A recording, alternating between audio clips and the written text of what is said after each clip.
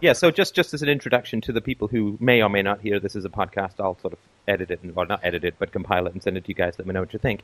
This is I think, a very honest and brave and noble complaint that a listener had against me with regards to my encouragement of a particular thread with regards to the public space aspect of the Free Domain Radio boards, along with the question of the potential imbalance of authority that occurs between a board admin and listeners who are being, let's just say, a tad rambunctious on the boards. And so I sort of encouraged this gentleman to pursue this line of reasoning, and then got sort of less pleased with that line of reasoning in a podcast without a lot of, don't think with any intervening comments. And so he quite rightly felt, well, what's the point of encouraging me to pursue a line of inquiry and then getting upset in a podcast about it, which is a perfectly reasonable thing to be upset about. And so we're going to just sort of go through the steps, and this gentleman's going to read, and since he's very kind, to read the letter that he sent to me. So go ahead. And lest we forget, good afternoon, everybody. It's Alex, and it's Friday, May the 18th? Something like that. So good. Correct. Oh, wait. Oh, no. 22, 33, 36. Satire doesn't work. Okay, well, here's, we have a listener letter, and hey, it's me, the listener. My name is Alex, and here's my letter. Dear Steph, I thought I'd communicate my somewhat unparsed feelings about Podcast 759 in the hope I can work them out by writing to you, and also in the hope that they might be useful to you. If they are not, I'm sorry to have wasted your valuable time. I, too, am looking forward to upcoming podcasts on beauty and aesthetics and all the good things I'm sure we'll talk about. I feel two sort of conflicting things, at least two. I feel like I owe you a huge apology for continuing to explore the issues around the Board Attacks podcasts and the Board Attacks themselves. Why? Because it seems clear to me that you found my post destructive rather than constructive. If that is the case, please accept my sincere apology.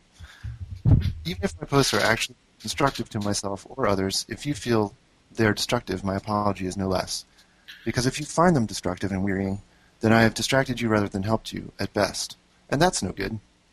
I place your efficacy at truth-seeking above all others but my own, if I have to rank them. On the other hand, I feel this terrible sadness mixed with anger. I wonder, why did Steph encourage me in my threads to keep after the truth, if what he really wanted was for me to shut up?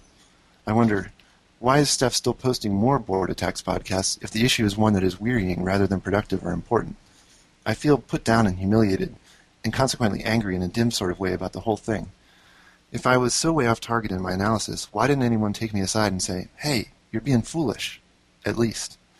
People tried to refute a few things I was saying, and we got somewhere with that. At least I made some progress in my own reasoning, as far as I can only speak for myself.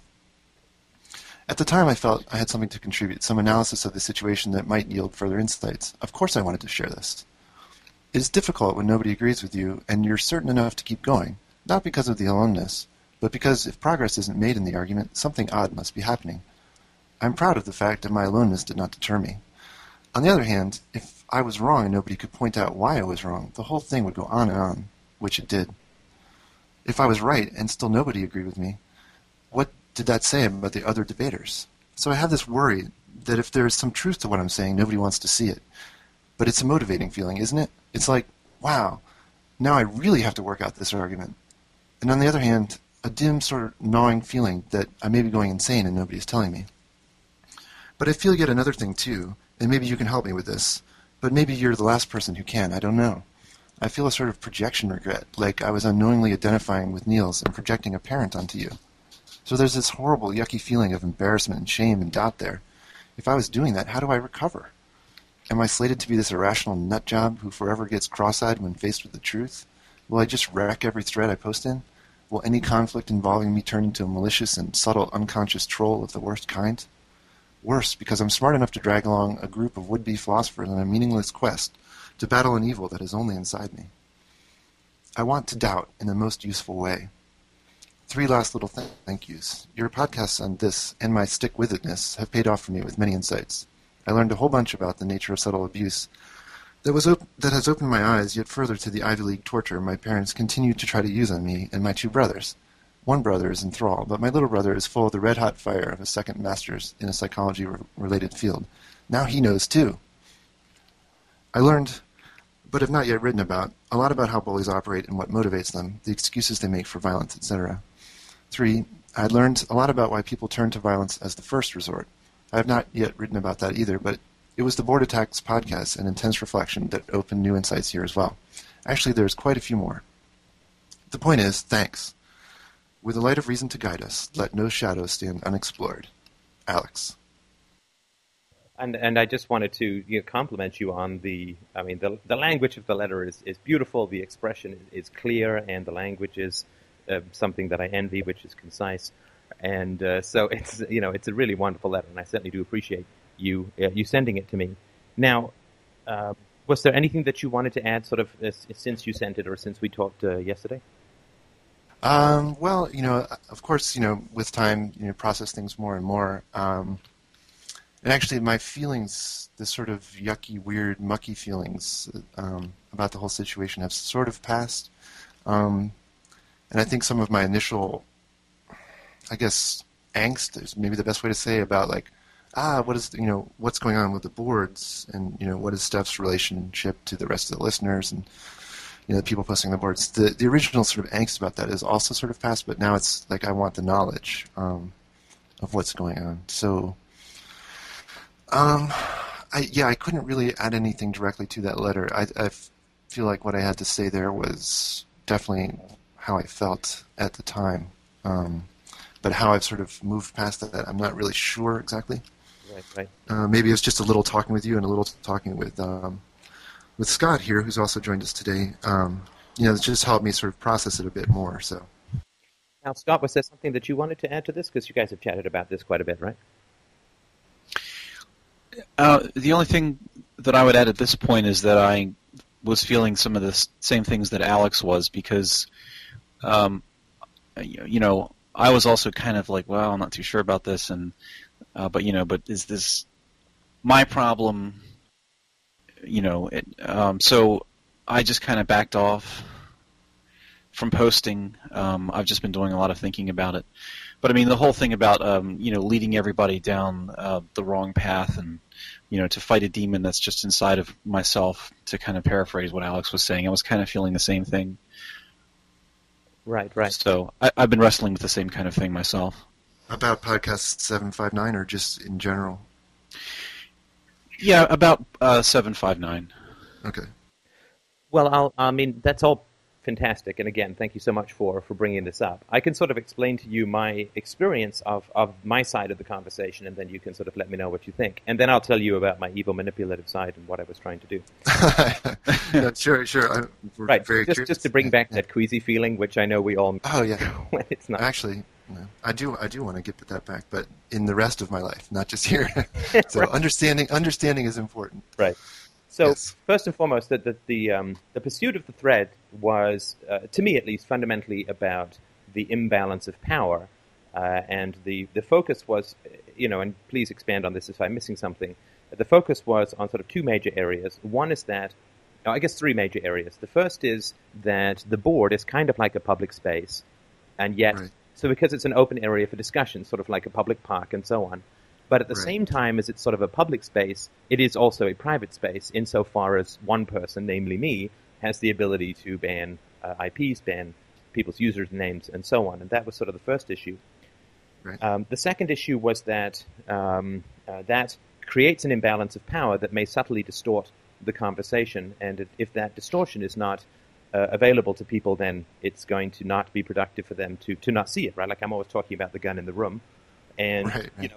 if the recognition of the board admin's power is not there, then it's we're kind of not practicing what we preach. If I understood that Right. metaphor correctly. And the third is that if since we're all going down this road towards at least an approach to anarchism or spontaneous self-organization within society, if the board requires a, quote, government, right, somebody who has the power to unilaterally arbitrate disputes through banning and so on, then Right. is there not a mismatch between the principles that are espoused in terms of spontaneous self-organization and anti-statism, and then in the environment where these discussions about no central authority is occurring, there is in fact a central authority who has final power. And that there was a disconnect. Is that a fair summation? Right. Yeah, of that aspect of it all, for sure. And I think that's what a lot of people on the board were interested in talking about as well. And I think so. We have first, we have the incident of the board attacks themselves, and then, I was looking into a lot of like why did people do what they did and what causes them to do that. Sort of, Greg and Niels themselves, like, what was their behavior and looking at that. But yeah, you're right. Once we get beyond that, and then there was some analysis going on, and I think prompted by some posts I made about Steph is the gun in the room, and that kind of thing. Then yeah, we end up with this looking at the whole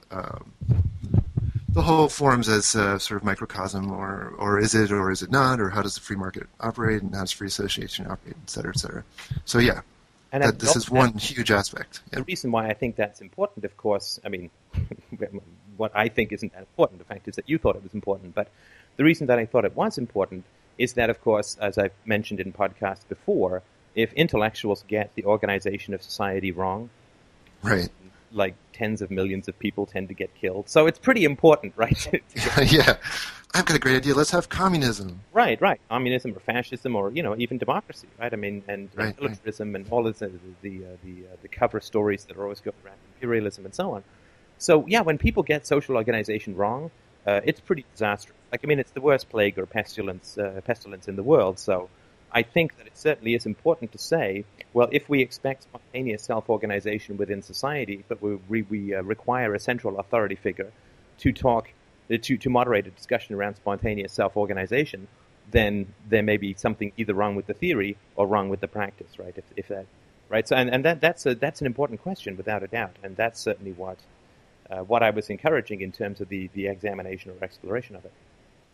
Now, what happened then for me was that there was so when you said Steph is the gun in the room, right? And I bristled a little bit at that, right? I mean, try not to be, but to me that's an approach which is saying, and this is the sort of issue that I had with it, was saying, well, there is an abusive behavior that's going on, right? And we were all aware, I think, of that it was not a mutually escalating situation. It was not, two dogs fighting, right? I mean, there was an attack, and I thought a fairly measured response followed by an escalation, followed by a fairly measured response. Like there was an aggressor and there was a defender in this instance.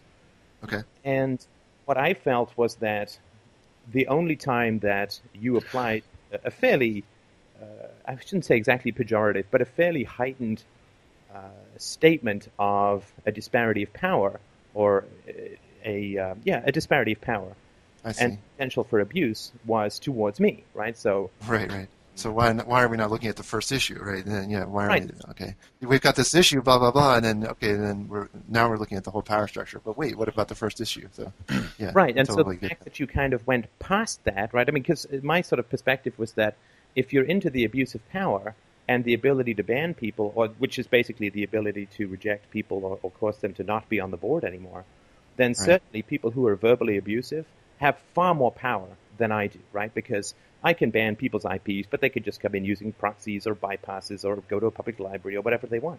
I can ban people's usernames. You can play whack-a-mole, and because you've been a board admin too, right? So I don't really have that much power to ban people. However, somebody who is verbally abusive to a particular individual and continues that abuse, so every time Greg would have logged on, Niels would have posted something abusive about him, then Greg has far more power, in a sense, to ban. Niels has far more power to ban Greg from the board than I do to ban Niels from the board, right? Because creating a hostile environment for someone, unless they're totally masochistic, is going to mean that person is not going to want to be on the board, and it's more effective than banning someone. Okay. So if the criteria was banning or getting someone off the board, and also the abuse of power, then it seemed to me kind of odd that you sort of walked around Niels and came to me with the sort of gun in the room comment and other sorts of questions about disparity of power, and that's where I began to feel a little not so sure about where this was heading. Okay, I understand. Getting a little distracted by other sounds in the mic here. You have a monkey? Anyway, go on. I heard a monkey throw people off. It's an elemental lawyer trick. But anyway, go on. Yeah. What? I'm distracted. I must be wrong. Okay. Oh, sorry again. Damn it. That's what we were talking about yesterday. Yeah, and you and I had a little talk about this yesterday. That there's an issue of, and I thought it was quite interesting and something worth exploring further. That there's this idea that if one of the posters pursues the other around the boards and posts everywhere they post in this sort of abusive way, then they're really the one with the power to do damage and get rid of somebody through damage. And they're generating the abuse, right? Not responding to abuse, right? They're pulling the gun out first, right? And then after that, it sort of becomes a matter of self-defense. But if you only focus on who's trying to defend, there's something to me not quite. And look, I mean, I have no doubt that you're easily intelligent enough a fellow to get that on principle, which means that, for me at least, and I don't mean to jump the gun, but I mean, to me, it would indicate that it would have cost you something emotionally or in your life or with relation to your family or something. It would have cost you something to focus on the instigator of the abuse rather than the person who was trying to manage the abuse. Okay. I do understand and respect that idea, but I did spend some time exploring, and I'm not sure I can sort of link it or whatever here, but with the idea that, so we had this idea that, Niels might be chasing Greg around the boards, damaging him, and trying to get rid of him through this abusive behavior. But then you have to also, I think, ask the question, well, is Greg doing that to Niels? Because certainly, if we look at Niels' behavior, it seems like he feels cornered. And I think he was sort of posting to that effect, like, I feel cornered. And then this is also where we get into the excuses bullies make, right? Like, let's say a man beats his wife or something like that, and then you say, well, why are you beating your wife? And it's like, she made me do it. She's been, aggressing against me, with her screechy language or whatever, and so then I have to defend myself by punching her in the face or something like that, right? And so I think that question really needs to be asked here, and I think, you've basically, you sort of asked it and answered it. You said, well, Greg was being reasonable, he was talking about the facts, well, where was he being abusive? I don't see it, so you were kind of resolved with that, whereas I wanted to spend some time looking into more sort of what sort of generates this this sort of violent behavior if Niels' behavior was violent or abusive, which I think we can agree that it was. It's far too aggressive and posturing and not referring to the facts, but more to a feeling of being attacked, right? I feel I'm being attacked. Well, where is the attack? Right, using things like negative and so on. And again, I don't mind particularly that there was a flare-up, right? I mean, there was a minor flare-up on the board this morning where somebody sort of made an analogy to somebody abusing their own child, right? And I thought that was a bit over the top, to say the least. And I said, I think that's a bit harsh. And the guy apologized, and it's like, great. Even the swearing and so on. I mean, if you sort of catch yourself and go, holy, like, that was definitely uncalled for. I've got to sort of figure out what's wrong with me. Right. I don't care if people sort of go for each other, but when you then point out, like if they don't notice it and that they continue to be aggressive or abusive, right, then when you say you're being aggressive or abusive, they blame the other person, they project, they become unmanageable, they harden their position, they then attack you back. I mean, there really is nothing you can do with that conversation. You can't control other people's reactions. No, you can't. And then it's just the argument just is based on not so much in reality, just you're not doing something I like. Now, there was a history. What is it? I mean, sorry to interrupt, but there certainly was a history that is relevant to this conversation insofar, and I didn't know anything about this history until this came about. The fact is, of course, that Greg initially was much more self-critical than he is now, right? I mean, he's been in this conversation from quite early on and has made some pretty significant changes. And so he's much more self-critical and deferential, like, when in doubt, the other person is right, that kind of stuff. And I see. What happened was, I think that that Niels, in his relationship, which occurred on the side through IMs, I think for the most part, and occasional chats, Niels was definitely the dominant one there. And one thing that happens, as you probably know, with this idea of leveling, right, that when you take a dominant position with somebody else and you gain ego gratification from being superior to them, when they begin to question you, when they begin to grow as human beings, when they begin to make reference not to your opinions but to objective facts, for a lot Right. of people who have a streak of bullying within them, that's the time of greatest danger, right? I mean, to take an extreme example, it's when the woman tries to leave the abusive husband that she generally gets killed, right? Because Yeah, when, right. when somebody's a bully, and you sort of you're in that relationship, and there's reasons why Greg was in that relationship that obviously he has to continue to work on. When Right. you sort of stand up to that person, and of course when you stand up to a bully you've been associated with for a while, it's never a perfect interaction, right? Because there's a lot of Right. ambivalence about the interaction. But then when you stand up to that bully, the bully will attack you in ways that have only been latent previously. And so Yeah. definitely there's a history there, and Greg has an involvement in fostering that in an equal relationship, and then breaking out of it is definitely going to cause people to be, it's going to cause Niels to become aggressive. And so there definitely is a history that renders some complexity to it. And the imbalance comes to the surface. Yeah. Yeah, and the ego gratification the person gets feeling superior is threatened. And thus, when you get stronger, when you're associated with a bully, when you get stronger, that bully perceives that as a personal attack and attacks it back in kind to Right. either drive you down, or if you're going to leave their orbit, to feel so that they can feel self-justified and sort of ignore their own motives in being associated with you. Right. So we also, I mean, this is also the opening to a whole other thing, and I'm not sure whether you've podcasted or not about this, but well, it's two things. One, I know you've podcasted about, what are the attitudes you can take in a debate. I think you talked about that in one of your most recent podcasts, actually. And the questioning and looking at your own actions and stuff. And the other aspect is like when you get these feelings within yourself, like let's say you are the bully. And you don't realize it, and then these feelings of anger or whatever rise up in yourself, like how to recognize that and break out of it yourself. So to look at the facts on the ground and and what it's saying, focus more on the facts of the situation and your own actions and this, that, and the other thing. And I think that aspect of it is not okay. We have the aspect of getting the abusing poster out of the forums if you can't adhere to request to calm down and apologize or whatever. But then we also have the aspect of like, well, what do we do ourselves in either situation, right? If somebody's attacking us and they're being unreasonable, how do we get them out of our lives? If we find ourselves, or at least our feelings are telling us, this person is being a jerk, and I feel like I want to hit them or I want to lash out, how to deal with that. So I wanted to look into that more as well.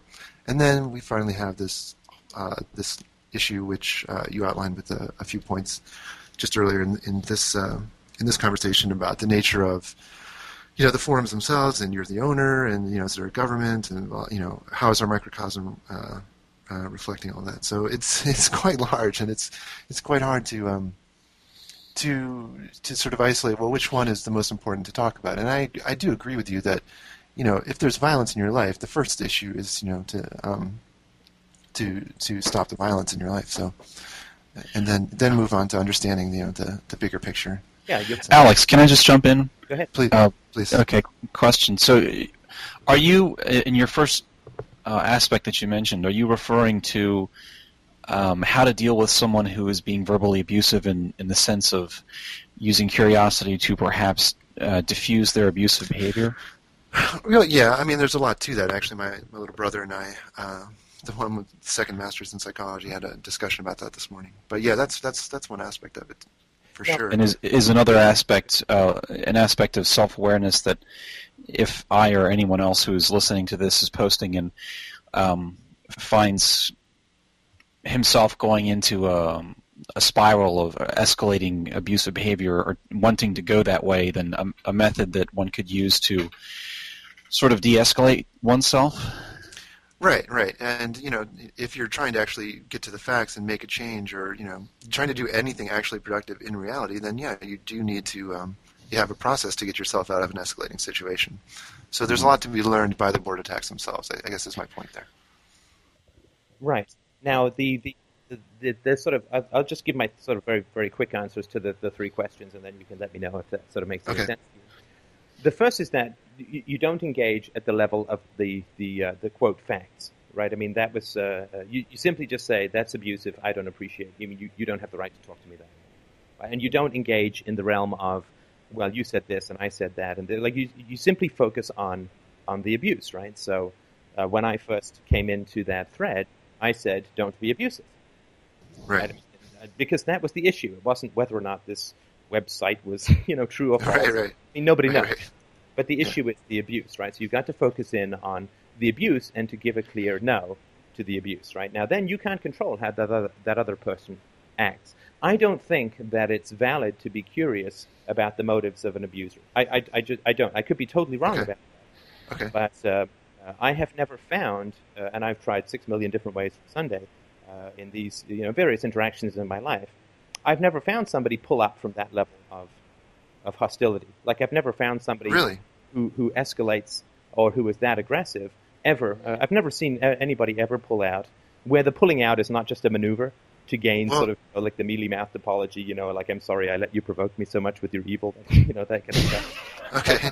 When somebody has that capacity to lash out, that's sort of You're like right. when I said that they have a lot of bodies in their wake, right? It's not the first time Right. they've done it, especially if they've had kids and they've done it to their own kids. There's a huge amount of backlog there. Sure. They can pile up icebergs against their change, or their ability to change, for sure, if they've really been terrible. But but it does seem incredibly fatalistic, Steph, to say that if you perceive somebody as having acted abusively in this situation, that they do that in all aspects of their lives for all future and all past. For instance, like I can remember, I have a little brother. I can remember being pretty much of a jerk to him on occasion, and now we get along pretty well. And I think he's, quite able to point out when I'm sort of slipping into being a jerk, if that ever happens. So, I feel like change is possible, right? And if we make the argument too strongly that any sort of lashing out or whatever indicates the person can never recover, I mean, that just sort of says, well, if I've ever lashed out, and why am I listening to podcasts? I just sort of should go find a cliff quickly and do humanity a favor. Well, that's certainly true. I mean, I don't believe... Oh, no. Okay, bye. No, that's sorry, what I mean is true, is to say it is an extreme statement, I agree, to say that somebody who verbally abuses somebody can never be saved. But, Right. And that, that may be, I've certainly found it empirically true, and again, I don't know the level of what happened with your brother and yourself, but I would certainly say that if that person can be saved, it is not up to the victim to do so. Oh, right? It's absolutely, not up to the victim to save the abuser, right? Absolutely. I mean, that's I just 100% agree with you. that's fusion. Yeah. That's Can I understand my tormentor and help change them to save myself? Yeah, no, I mean, that's not a good the idea. guy may be cured of rape somehow, but Right. it's not the rape victim who's going to do it, right? I mean, right. Steph, on one of the threads, I don't remember exactly which one, you posted a definition of what abuse was, at least in the context of the boards. Could you restate that definition? Sure. Do you want me to look it up, or do you want me to just sort of try and repiece it together? I'll try and repiece it together. Yeah, whichever. Of abuse is to put forward a universal condemnation, like a condemnation of someone based on universal values that you are violating by putting forward that condemnation, right? So if I say to you, you're so fucking hostile, right? Then obviously I'm saying hostility is bad, but because I'm swearing at you, I'm violating the same universal premise that I'm using to condemn you. It's a violation of universally preferable behavior, right? That to me is abusive. Like if I just say, you stink, right? I mean, that's abusive. That's just kind of stupid, right? But when I manipulate you with an appeal to universal values, which I am violating through, like, say you're negative and that's bad, especially if I'm a determinist, is to both establish a principle and violate it simultaneously, which is an attack more on one's capacity to reason and to understand than it is on anything else, right? That's what's so abusive about it. So it's abusive because you're attacking someone's ability to think logically by doing that. Well, you're destroying your own, basically. I think, like when Steph was saying on a podcast recently, maybe yesterday, like you're spitting on yourself or something. Yeah, I mean, it's an attack. And what's fundamentally heartbreaking about this is that, and people, they don't believe me on this, and maybe you will, I don't know, right? But okay. But what's fundamentally heartbreaking about this is I know for a really deep fact that the choices that people have made recently on the boards orient their future, right? It orients their life. You so desperately want for somebody to shake their heads and go, man, I was in the grip of some historical demon. I've really got to deal with this, right? You really, you desperate. I mean, you want that. At least I do. You want for people to go, wow, that was out of line. I wonder what's going on with me. I'm so sorry. You really, really want that because that is going to change someone's life. That simple statement of the third eye, observing ego, looking at your own behavior and saying, that is out of whack with the very values that I claim to espouse. And for somebody to take that pause, to observe their own actions, to recognize the disparity between what they're doing and what they believe, I mean, that is a life-changing moment. And it's so heartbreaking to see people take that wrong turn, right? And this is now the next 10 years or 20 years or for the rest of their life. This is the direction that they're going in. This is the fork in the road that they're taking. And every step they take down that is like 50 steps they have to take back. And it's really, really painful to see that. I mean, fundamentally, what bothers me the most about it is the waste, right? The waste of happiness, the waste of potential, the waste of the capacity to do some real good in the world, right? And I really do see that these are not isolated things, that they do guide someone's next decision and next decision and next decision, right? I mean, we are creatures of habit, and the worse we do, the worse we're going to do, in a sense. So I do see that as particularly kind of heartbreaking, but again, you can't make those choices for people. Right. No, you can't. Yeah. So now let's talk about you and your brother, unless you had something else you wanted to bring up. Oh, no, that was pretty much it. I think we covered a lot of ground pretty quickly there. Thanks, Scott. And I think I would just say about my letter, like when I made one paragraph, that statement, I want to doubt in the best way. I think this kind of relates here to, self-reflection and say, well, was I being a jerk?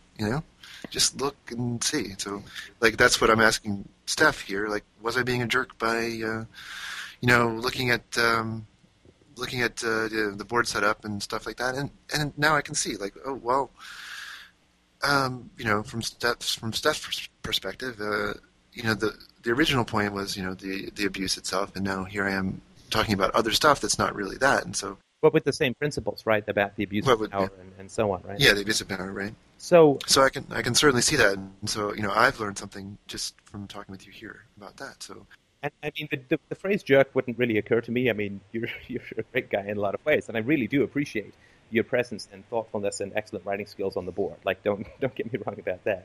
Yeah, the things I sort of had a concern about, and this is my evil manipulative side. So just okay, bring it on. You might want to, if you smell salt. You have an evil manipulative side? That's interesting. Well, no, I'll sort of tongue in cheek.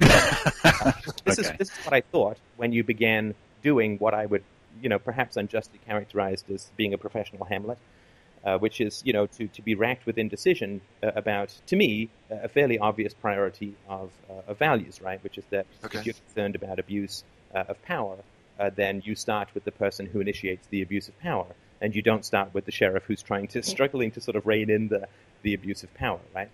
Right. So the fact that you missed that, what I sort of felt was that there was an emotion within you that was going to be problematic for you if you focused on the abuse of power in what I would consider to be a more objective hierarchy or priority. So if you say the abuse of power, like Steph's struggling, and maybe he's doing the right thing and maybe he's doing the wrong thing, but it certainly is a challenging thing to deal with. I mean, these are all very verbally intelligent people and technically skilled, and I had 6 or 7 different wars on at the same time. I mean, it was quite the ninja juggle, right? I'll certainly say that. And of course, this is on my first week on the job, and it's certainly had an effect on donations and all that, right? So I mean, there was definitely a sabotagey kind of element from my standpoint, right, sort of going on. So there's kind of like a beleaguered thing, right? I sort of felt a little bit beleaguered, and there were some people who were helpful, and I don't want to characterize everyone that way. But what I sort of was that if you had focused on the real abuse of power, right, whether my response was just or unjust, it certainly is a response and not an initiation, right? So if you're shooting back at someone who's shooting at you and you miss or you hit an innocent bystander, it's definitely a bad thing. Let's say that I did something that bad. But still, it is a response that would not be occurring without the initial provocation. So if the abuse of power was key, to focus on me just seemed wrong. And so what I sort of felt was that there was an emotion that would have caused you upset or some negative feeling if you had focused on the initiator of the abuse, right? And yet you couldn't ignore that feeling because something was coming up for you, like at a very deep emotional level, I think.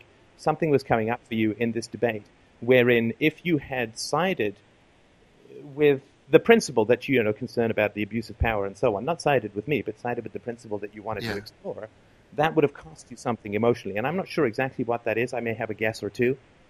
And so I felt that it was kind of like you avoiding your own emotional, I would say problems is way too strong a word, but you avoiding a negative emotion by plunging into an obfuscation of the issues at hand.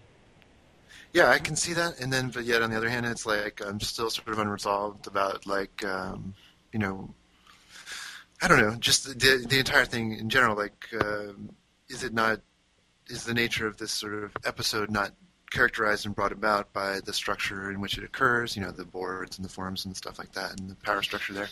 So it's sort of like I intellectually still can't quite parse it all out. So I'll have to think about it some more. But I would certainly be interested to hear what you had to say about like where I'm avoiding and what it is you think I might be avoiding. Just speculate or whatever. Yeah, sure. Like, but because first, I love my own growth. Sorry, first of all, let me just ask you if I understood that last thing that you said correctly, that it may be something to do with the structure of the board society or whatever that caused this flare-up of abuse. Well, that they're all related or something. Right. See, now it's not just the abuse occurring; it's like it all, like the context and the la la la la. Right. Now, I don't want to be too postmodernist, or like it's everything is in the context; it's all relative, or something like that. But well, sure. But the interesting thing is that after listening to a number of podcasts about it, and we talked a little bit last night. We've been talking for almost 38 minutes now. Yeah. You still haven't said that Niels was abusive, right? And so now the abuse... I think I did earlier, but yeah. Well, maybe, but now what you're saying is that the abuse may come from the structure of the board or something like that. Do you see that whenever... And again, I'm not saying this is right or wrong. I'm just saying this is sort of what I observe from the outside. It's like looking at you trying to connect with the instigator of abusive behavior is like trying to push two heavily opposed magnets together. Yeah, like yeah. They get together, and maybe they'll touch, but then they'll jump apart again.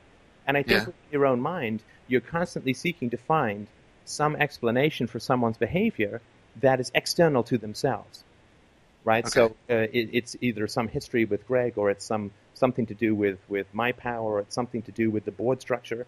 Like you're not willing, and again, maybe you're right about this, I'm just sort of saying how it looks, that you're not willing to say Niels chose to be abusive, and that's Niels' responsibility. And you'll sort of mention it, and then you'll go back to some other excuse for that behavior. Now, of course, you don't know Niels, and you probably don't even care that much about Niels, and probably don't even care that much about me, right? Because the major issue is that there's some connect, I would say, just from the outside, my hypothetical, whatever. You have not come to a resolution about your own history of perhaps being hostile or negative towards your brother, right? So you can't own that behavior within yourself. So there's a part of you that will constantly seek to excuse it or obfuscate it in others. Yeah, well, I think that's interesting. I don't tend to agree. I mean, I tend to like, but man, what can I say? Really, I guess it's something that I'll think more about. Let me ask you a couple of questions, if it's okay, and you can certainly don't have to answer a damn thing. But we don't have to publish this at all. It's totally up to you. But tell me some of the stuff that occurred between yourself and your brother that you think, or that you regret, or that you think was problematic. Well, that I regret. I regret like him shooting me with a BB gun when we were kids. After I had sort of taunted him about something, I can't remember. I regret like arguing in a doorway and him flying through it, and it was like glass, and he cut his arm and had to go to the hospital. And Can I just interrupt you for 2 seconds? Yeah. Now, you've just given me two explanations, and in neither of those were you the instigator. Because what you said was he shot you with a BB gun. That's what you said first. Right? Again, I'm just being annoyingly nitpicky here. Sure. No, this is great. I mean, if I'm obfuscating, that's exactly what we need to do, right? Right. So the first thing that you said to me was he shot me with a BB gun. And that's a pretty shocking thing, right? He shot me, right?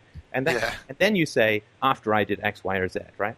So the first thing that you say is his response. And then you say, we were fighting. Again, that's a mutual thing. And then he flew through, was it a glass door or something? Yeah, it's a glass door. Right. So he flew through a glass door. So you're both fighting. And then he flew through like some third-party poltergeist pushed him or something, right? So there's not, to me, a direct ownership of your actions to say, I shot him with a BB gun, and I shot him through a glass door. Yeah, the glass door is a little... That's what I mean by I say that there's a disconnect in terms of your ownership of these actions. Okay. Yeah, I think I understand what you're saying, and it's certainly possible. It's something I should really reflect on and maybe gain some great insights on. So give me some more. Sure. Give me some stuff that I think the glass door was not such. Oh, go ahead, Scott. Yeah, I was just going to jump in. Do you remember when we were walking up the path in Oregon Ridge? You were talking about how you used to wrestle with your brother or something, and you kind of, I don't know, pinned him down or twirled him around or something, and then he went away, and then he came back, and he was kind of big and strong, and you kind of looked at him and you realized, wow, I can't do this with him anymore. Yeah, it was very funny. Yeah, and was that in reference to a specific incident?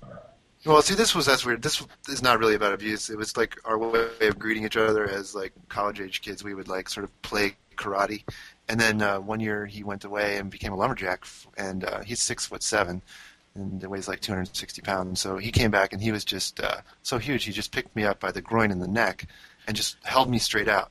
And I said, "Oh, I guess the karate fights are over," you know. So, okay. That was just sort of a animal play greeting or something. Nobody ever actually. That was about us enjoying our our brotherliness. Oh, okay. Sort of Were you stronger than him for most of your time? I'm not sure what the age difference is here. Oh, it's 3 years, 2.5 years, 3 years. Yeah, so I was definitely stronger than him for most of our childhood, for sure. Right. He so grew up would you say bigger that much later? Would you say that when he came back as a lumberjack, that he had an equivalent expansion of strength? Yeah. Oh, yeah. When you were a kid, right? It was just about exactly like proportionally. And you didn't want to play anymore, right? Well, I was scared at first. Yeah, I definitely felt scared. Like, oh my God, he can just pick me up. I'm a big guy myself, so like, yeah, I was scared. And but we still wrestle and stuff like that. But it was just like, yeah, it was a definite realization for me, for sure. Like, if there is power going to be exerted, it isn't going to be mine. Right. So basically, you didn't want to play when the roles were reversed. Well, I did. I mean, we still did play.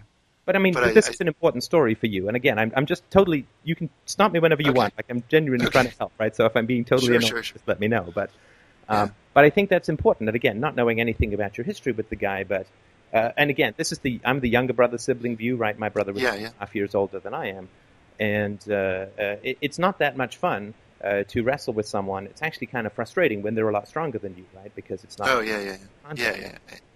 Right, so... Yeah, and I certainly did that. That gave me a flashback, actually, of holding him at arm's length. My arms were longer than him, and he was trying to swing at me.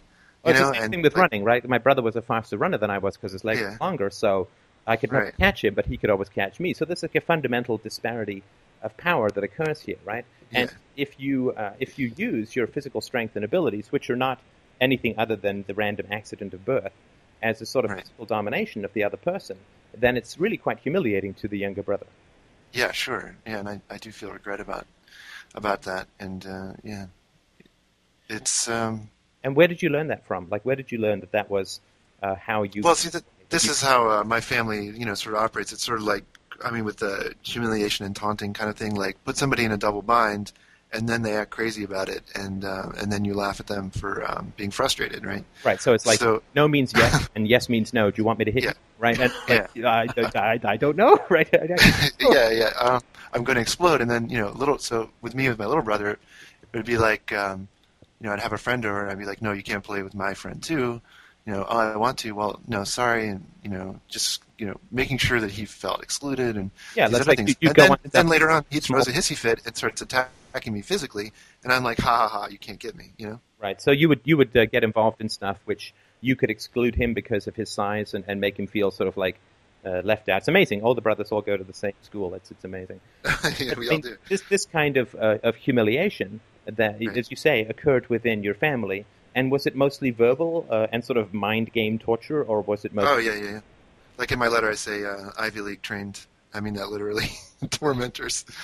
Yeah, it was mental. I mean, but then once in a while, like when the stuff came to the line, it got physical. And so that was for sure, we knew what was up. If it was the more important the need, the more explosive the situation. So then, why was it that you began to humiliate your brother? What need did that sort of serve in you? Well, passing along the chain of humiliation, right? I mean, that's kind of abstract. Can you sort of give me more of a gut level feel of? I mean, I appreciate it's like a baton. What needed that I have some control over my universe. Go on. And the only kind of control that I know is to take control of others. I don't know, because I'm not in control of my what was my instinct when I did that? It was just like, my brother's annoying. He's asking all these questions. He won't respect my privacy. Wants to come in my room, and annoying, asking all these questions like on a thread. No, I'm just kidding. Go on. Yeah, like on a thread, exactly. Yeah, but that's actually really quite complicated, because part of it is him trying to understand my family, and so I did a little parenting for him too. So our relationship is, the older brothers and younger brothers do that as well. When you have parents that are acting irrationally, it's like, why? But so I don't want to complicate it too much. But yeah, my instinct was sort of like why did I put him through these situations? It was more like, it was sort of like because I could, or something, like I have a friend, and like you can't have him, or I don't know. Right, and I mean, I'm not expecting you to come up with that with the top of your head, right? I mean, that's a pretty complicated thing, and it really is right at the core of the power structure within your family, right?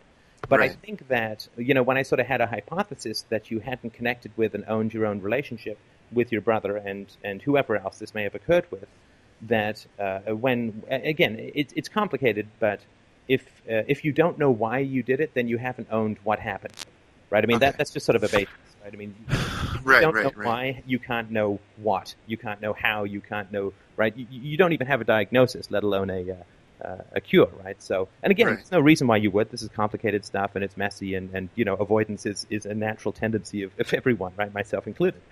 Yeah. So I think that it probably would be fair to say that if you don't know how this infection of the desire to humiliate and to a small degree tyrannize, and I don't want to sort of make it too dramatic, if you don't know what motivated you to act that way, then I can't think that you can really own that behavior and have sort of come to peace with it and move past it and so on.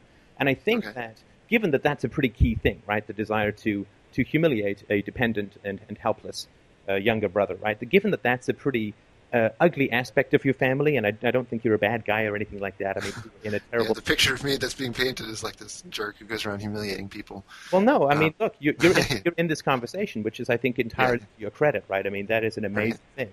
And, I was never able to have this conversation with my brother in any kind of way, so I certainly appreciate it, right? I mean, I'm certainly aware that I may be more invested in this than in most conversations, so just let me know if you feel that I'm over the top. But this is a family cancer, right? This humiliation. Oh, yeah.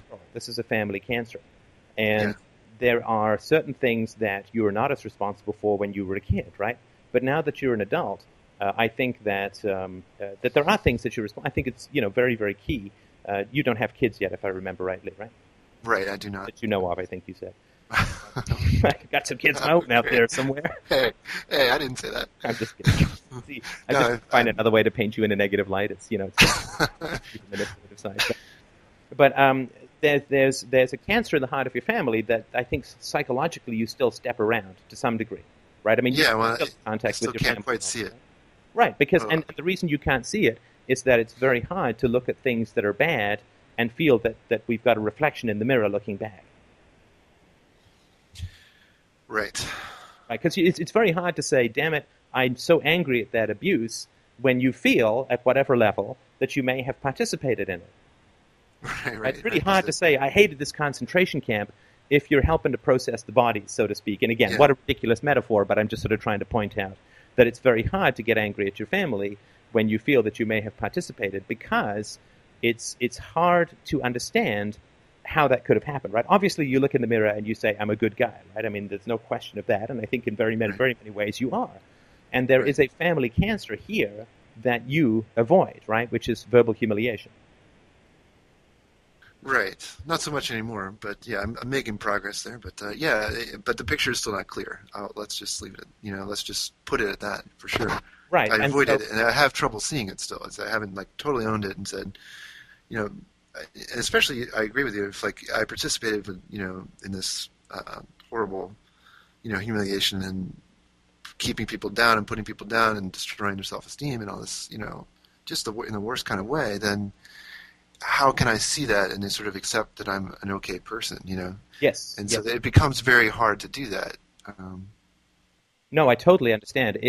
That is the hardest thing in the world to do. And my own particular just because there's no point in me picking apart your scabs without showing you some of my own, because, that's just such a beautiful thing. But let's compare scars. Yeah. I mean, my own sort of particular history with this was I got involved in very corrupt financial dealings that ended up with a lot of people basically being ripped off for a lot of money in the stock market, right? I got involved in a business. I was chief technical officer, and there was indication that the company who bought it, the company that I co-founded, that they were corrupt, but I was still profiting from the sale of the stock, even though it was a total pump and dump, and in hindsight there was evidence. And it was that process of being involved in that kind of corrupt activity that really brought me up short, right? That was just like, oh my God, like, I can't think of myself as just a merely good person by saying it when I'm capable of doing something like this, right, where millions of dollars are transferred in an illicit kind of way. And that was one of the real sort of, oh my God, horrible moments of looking in the mirror and saying, if I want to keep a strong sense of myself that's as a positive human being that's based on reality and not just saying I'm a good guy, then I really had to sort of confront my dark side, which was my own capacity to, because I felt that I was so heavily stolen from as a child, my own capacity was to be okay with stealing back. It's like, fuck you, world, right? You screwed me, and I'm going to have a cold, calculating relationship with you that is going to be, since nobody ever tried to help me as a kid, I'm going to have no allegiance to anything, whatever I can get away with, right? I'm going to get away with. And there's a certain kind of scar tissue that's involved in that that's very healthy to survive this kind of environment when you're a kid. But the confrontation of the dark side of our own, which we all have the capacity to do some really bad things. We're all raised really badly, right? I mean, relative to it. Right.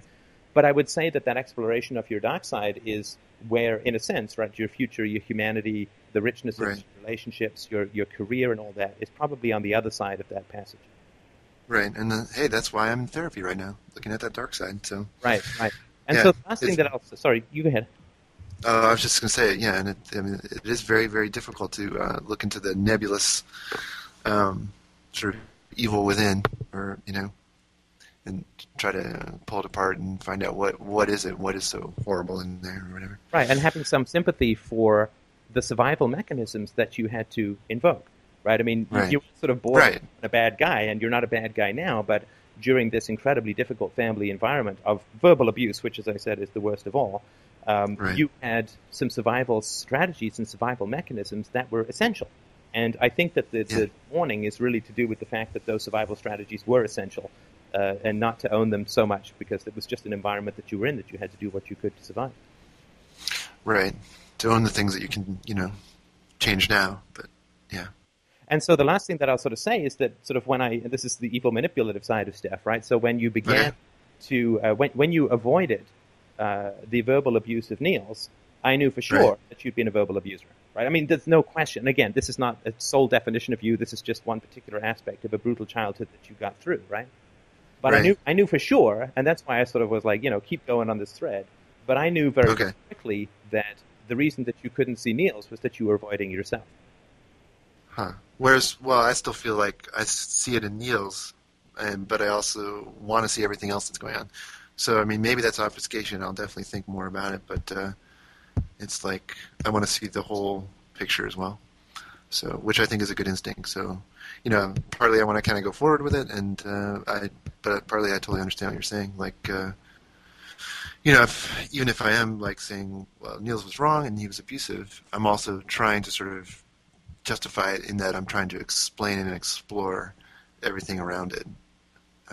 Right, and in order to do that, you need to do what Niels doesn't do, which is you need to confront your dark side. And of course, you can work on that with your therapist, but another great way to do it is to listen to your brother, right? Right.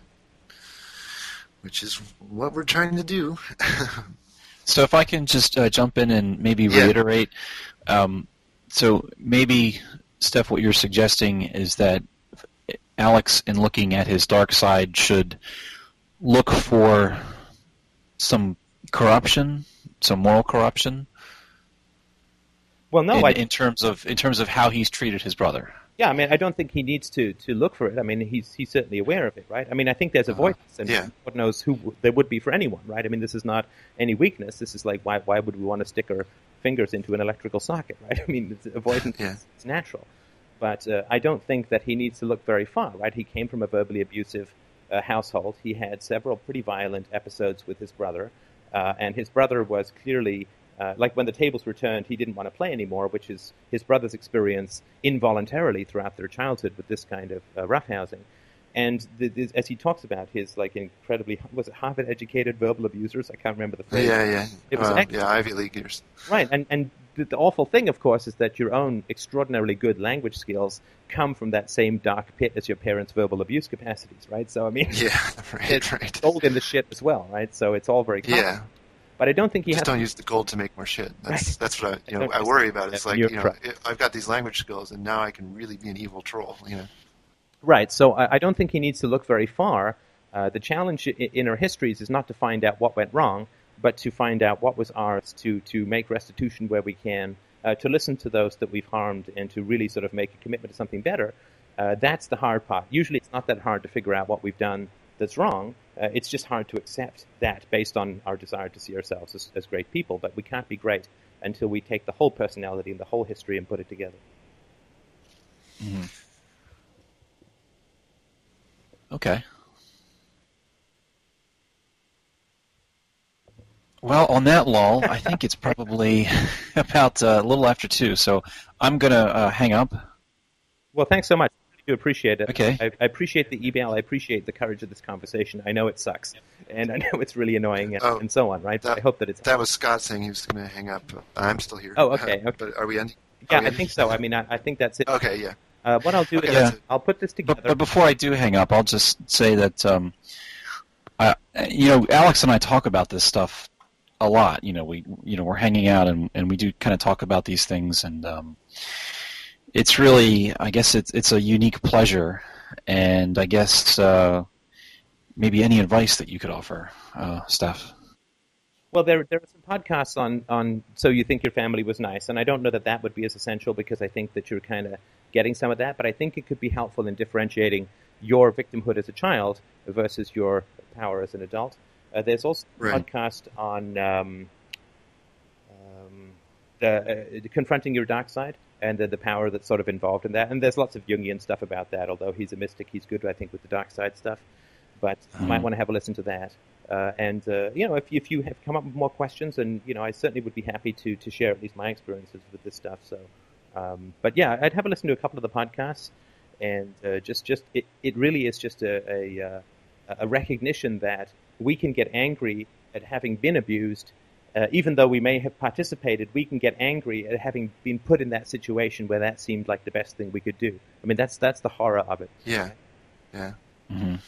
Cool. All right. Well, I guess, Alex, I'll see you tomorrow. And Steph, have a good day. Thanks a mil, guys. Yeah. I really appreciate the conversation.